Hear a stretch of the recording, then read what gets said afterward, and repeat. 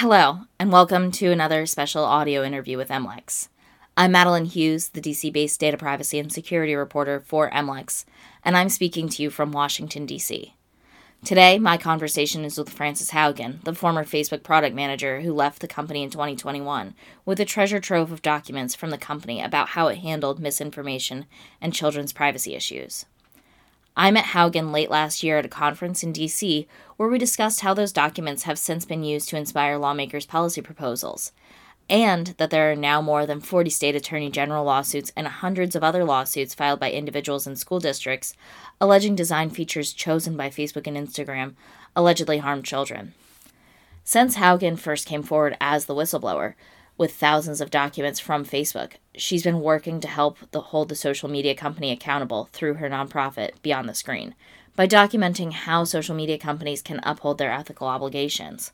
Haugen agreed to speak with me from her home in Puerto Rico about the current regulatory landscape for social media companies and how she hopes they can evolve to do better. My conversation with Haugen begins with us going back to how it all began, with her choosing to come forward and blow the whistle on Facebook. So I never intended on being a named whistleblower. Part of the reason why the disclosures are so large is that I wanted them to be able to stand on their own. And it was really only in the couple of months before the Wall Street Journal started publishing that my lawyers were just really, really direct with me. And they were like, we respect whatever choice you make, but you need to not be deluding yourself about what you are getting or not getting by being a named or non-named whistleblower. One of the classic techniques for undermining shocking information is to attribute nefarious motivations to the person who's sharing the information. And almost certainly, if I had remained not named, Facebook would have tried to erode the credibility of what was in the disclosures by saying, this is a hatchet job, this is not representative, blah, blah, blah.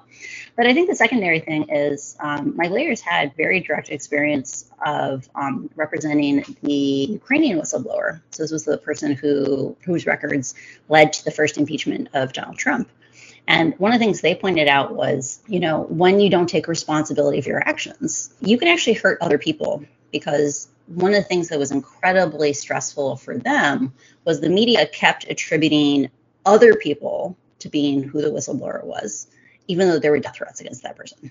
And we never expected there would be death threats against me. Mark Zuckerberg has far fewer fanboys than, say, Elon Musk does, for example. Mm-hmm. I think if I crossed Elon, the Elon fanboys would have come for me. Just as the nature of that interesting ecosystem. So we never expected that, but there is a real thing of there's many people who could plausibly be the source. And, none of those people consented to having their lives turned upside down. And then I think the last part was, they were just really honest with me, which was as soon as Facebook sees these stories, they are going to figure out it was you. There's such a wide scope of stories. They have the records on everything that got accessed. There's only one person who looked at that scope of stuff. And so the thing that you have set in motion is you are going to have to live your life with always looking over your shoulder. If at some point Facebook decides they need to change the narrative, it will introduce you to the world in the least flattering way. Because let's be honest, we all have warts. We all can have our actions interpreted in many different ways, and they have functionally infinite amounts of money to do whatever PR campaign they want to. And so they're like, you have a very simple decision to make. It's not a question of are you going to stay behind the scenes or not? It's this question of are you going to take responsibility? Because, Facebook can put a face to your actions at any point they want to. Only they're going to do it in a way that erodes the credibility of the documents and potentially causes a lot of chaos in the process.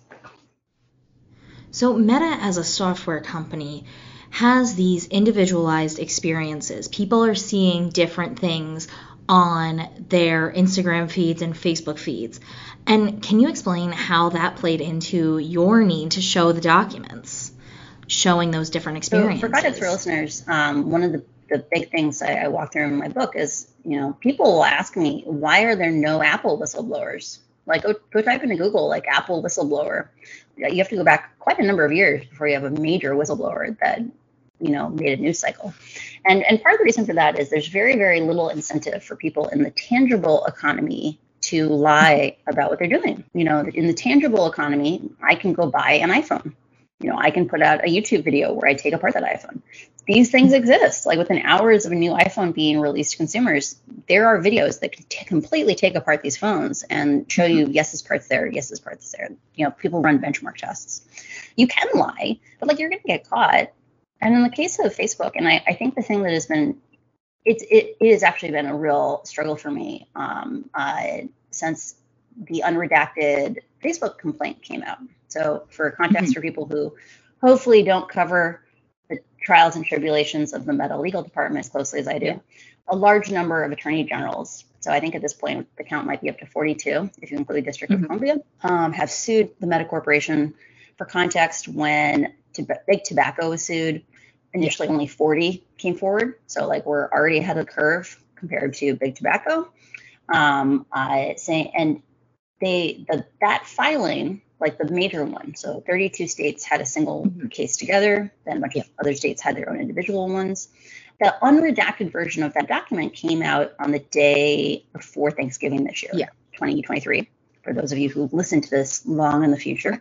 And the thing that's been hard for me is it is shocking how craven some of the people, particularly Mark Zuckerberg, were in terms of dealing with issues around the safety of children. I think for context for people, I tried really, really hard in the book to explain from like an organizational lens, like from a management theory lens, how choices Facebook has made it harder for them to do, quote, the right thing. I think there's another lens that I didn't dig into as much because, like, I don't know Mark. Like, I didn't want to attribute anything to him that, I didn't have receipts on. But like reading through the unredacted lawsuit, you have a company that was founded by a bunch of teenagers 20 years ago. Those teenagers have never had other jobs. They've been frozen as 18-year-olds, and they've been told that their product hurts children. Right? Like that's an almost impossible thought for a person to think. And right now, what I think the difference between like say Apple and Meta, like why you are seeing these just like I think Arturo Bejar's testimony to the Senate a couple weeks, a month ago was so groundbreaking because no one could imagine that, a smart Harvard educated, has all the resources and backing old executive could be so nonchalant about issues like, imagine your whole exec team comes to you and says, hey, we currently have filters on Instagram, which is used by a bunch of 10-year-olds that allow you to simulate getting plastic surgery.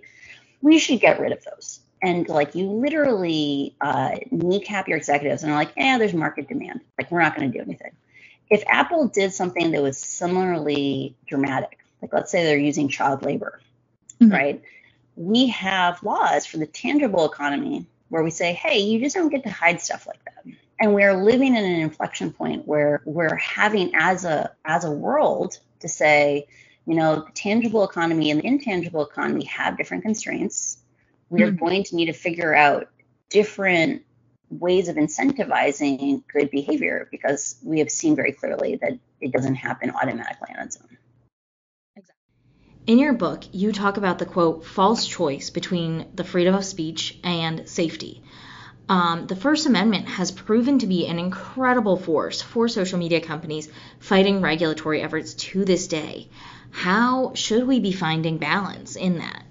I'll give you an example. Like, they should have to publicly report, like, this is what our current investment is in catching information operations. Or there's very minimal things. Like, for example, if we came in and said, hey, we can't actually even understand, are you doing a good job if we can't see your most viewed content, right? A post that is seen by 10,000 people is not private anymore. Like, we should come in and say more than 5,000 views, more than 10,000 views.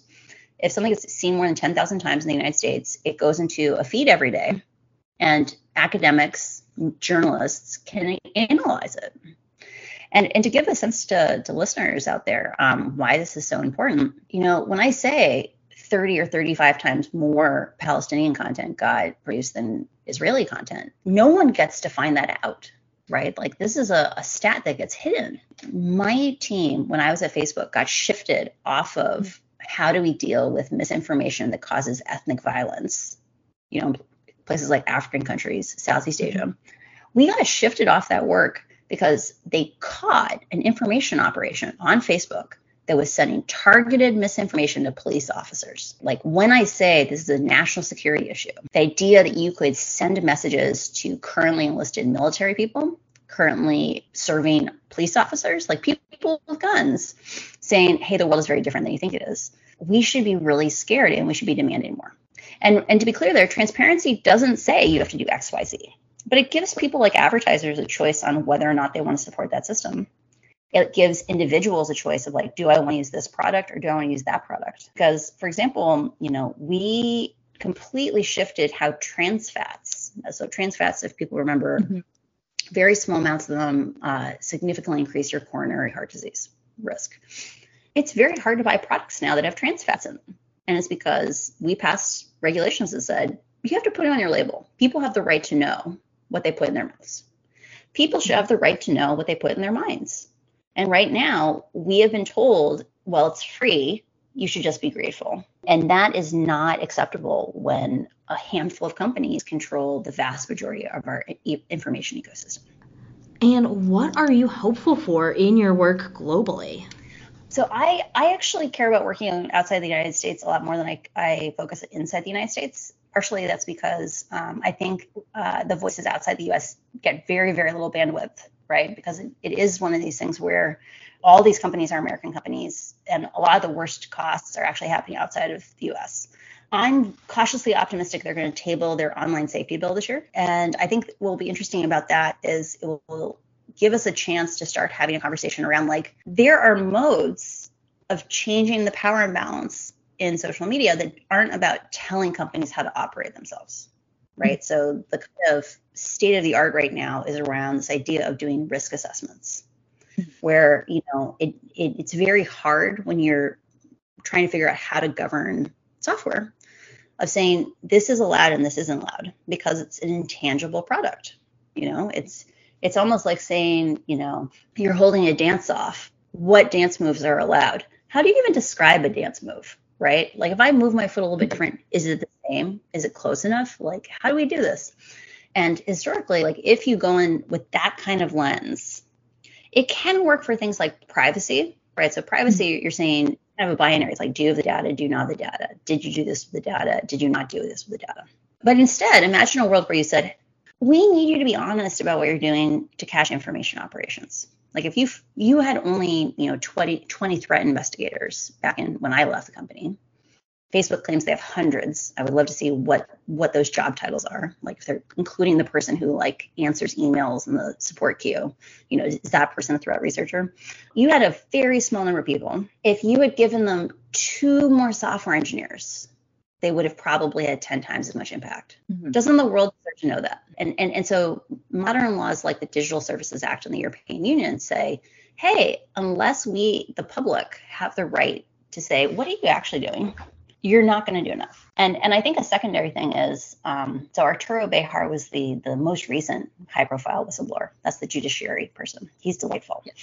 He had a line in his testimony that I thought was spot on, which was, a critical part of what he did. And I want to be really clear. He did one of the most courageous actions for our democracy I think anyone has done in 20 years. Right? Which is, he watched what Facebook was saying publicly when I came forward. He saw that was not how the company was behaving internally. He collected the information to demonstrate that was happening.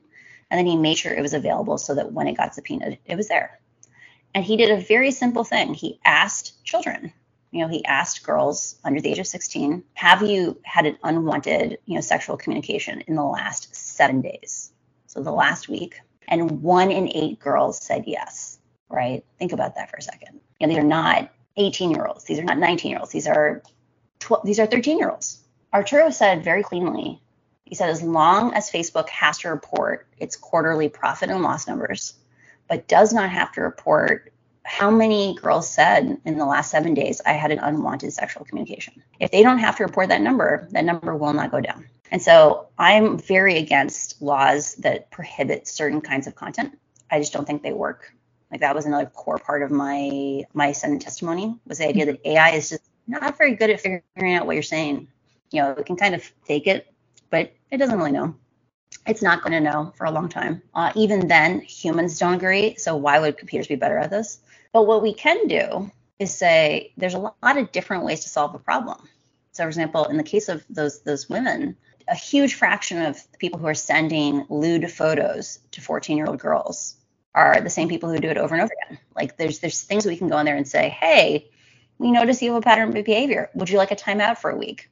Would you like to apologize? Or just like, we'll start letting the young women publish your name if you're going to send them lewd photos, right? There's a lot of ways you can deal with this where it's not the government going in and saying, hey, you, we're going to police exactly how you're going to operate. We should be letting tech companies figure out how to drive that number down, but we should probably be requiring them to report it because that only unleashes innovation. It allows the free market to start figuring out solutions because consumers can say, oh, I get to choose what systems my kid's on. I want my kids to be on the one where not most, 1 in 8 14-year-old girls is saying someone sent them a lewd photo. That was Frances Haugen, a Facebook product manager turned whistleblower, speaking to me from Puerto Rico. Now, Haugen's Beyond the Screen nonprofit is working with litigators, academics, concerned citizens, and others to build an ecosystem that can hold social media companies accountable. They want people who use social media to know the options they have for engaging in online discourse, and they want platforms to know the variety of steps they could take to cultivate the type of communities they want. That's all for this special MLEX audio interview. The program was produced by James Panicki with the assistance of Nikki Busamari. From me, Madeline Hughes, an MLEX data privacy and security reporter in Washington, D.C., and everyone here at MLEX, thank you for your company. Bye.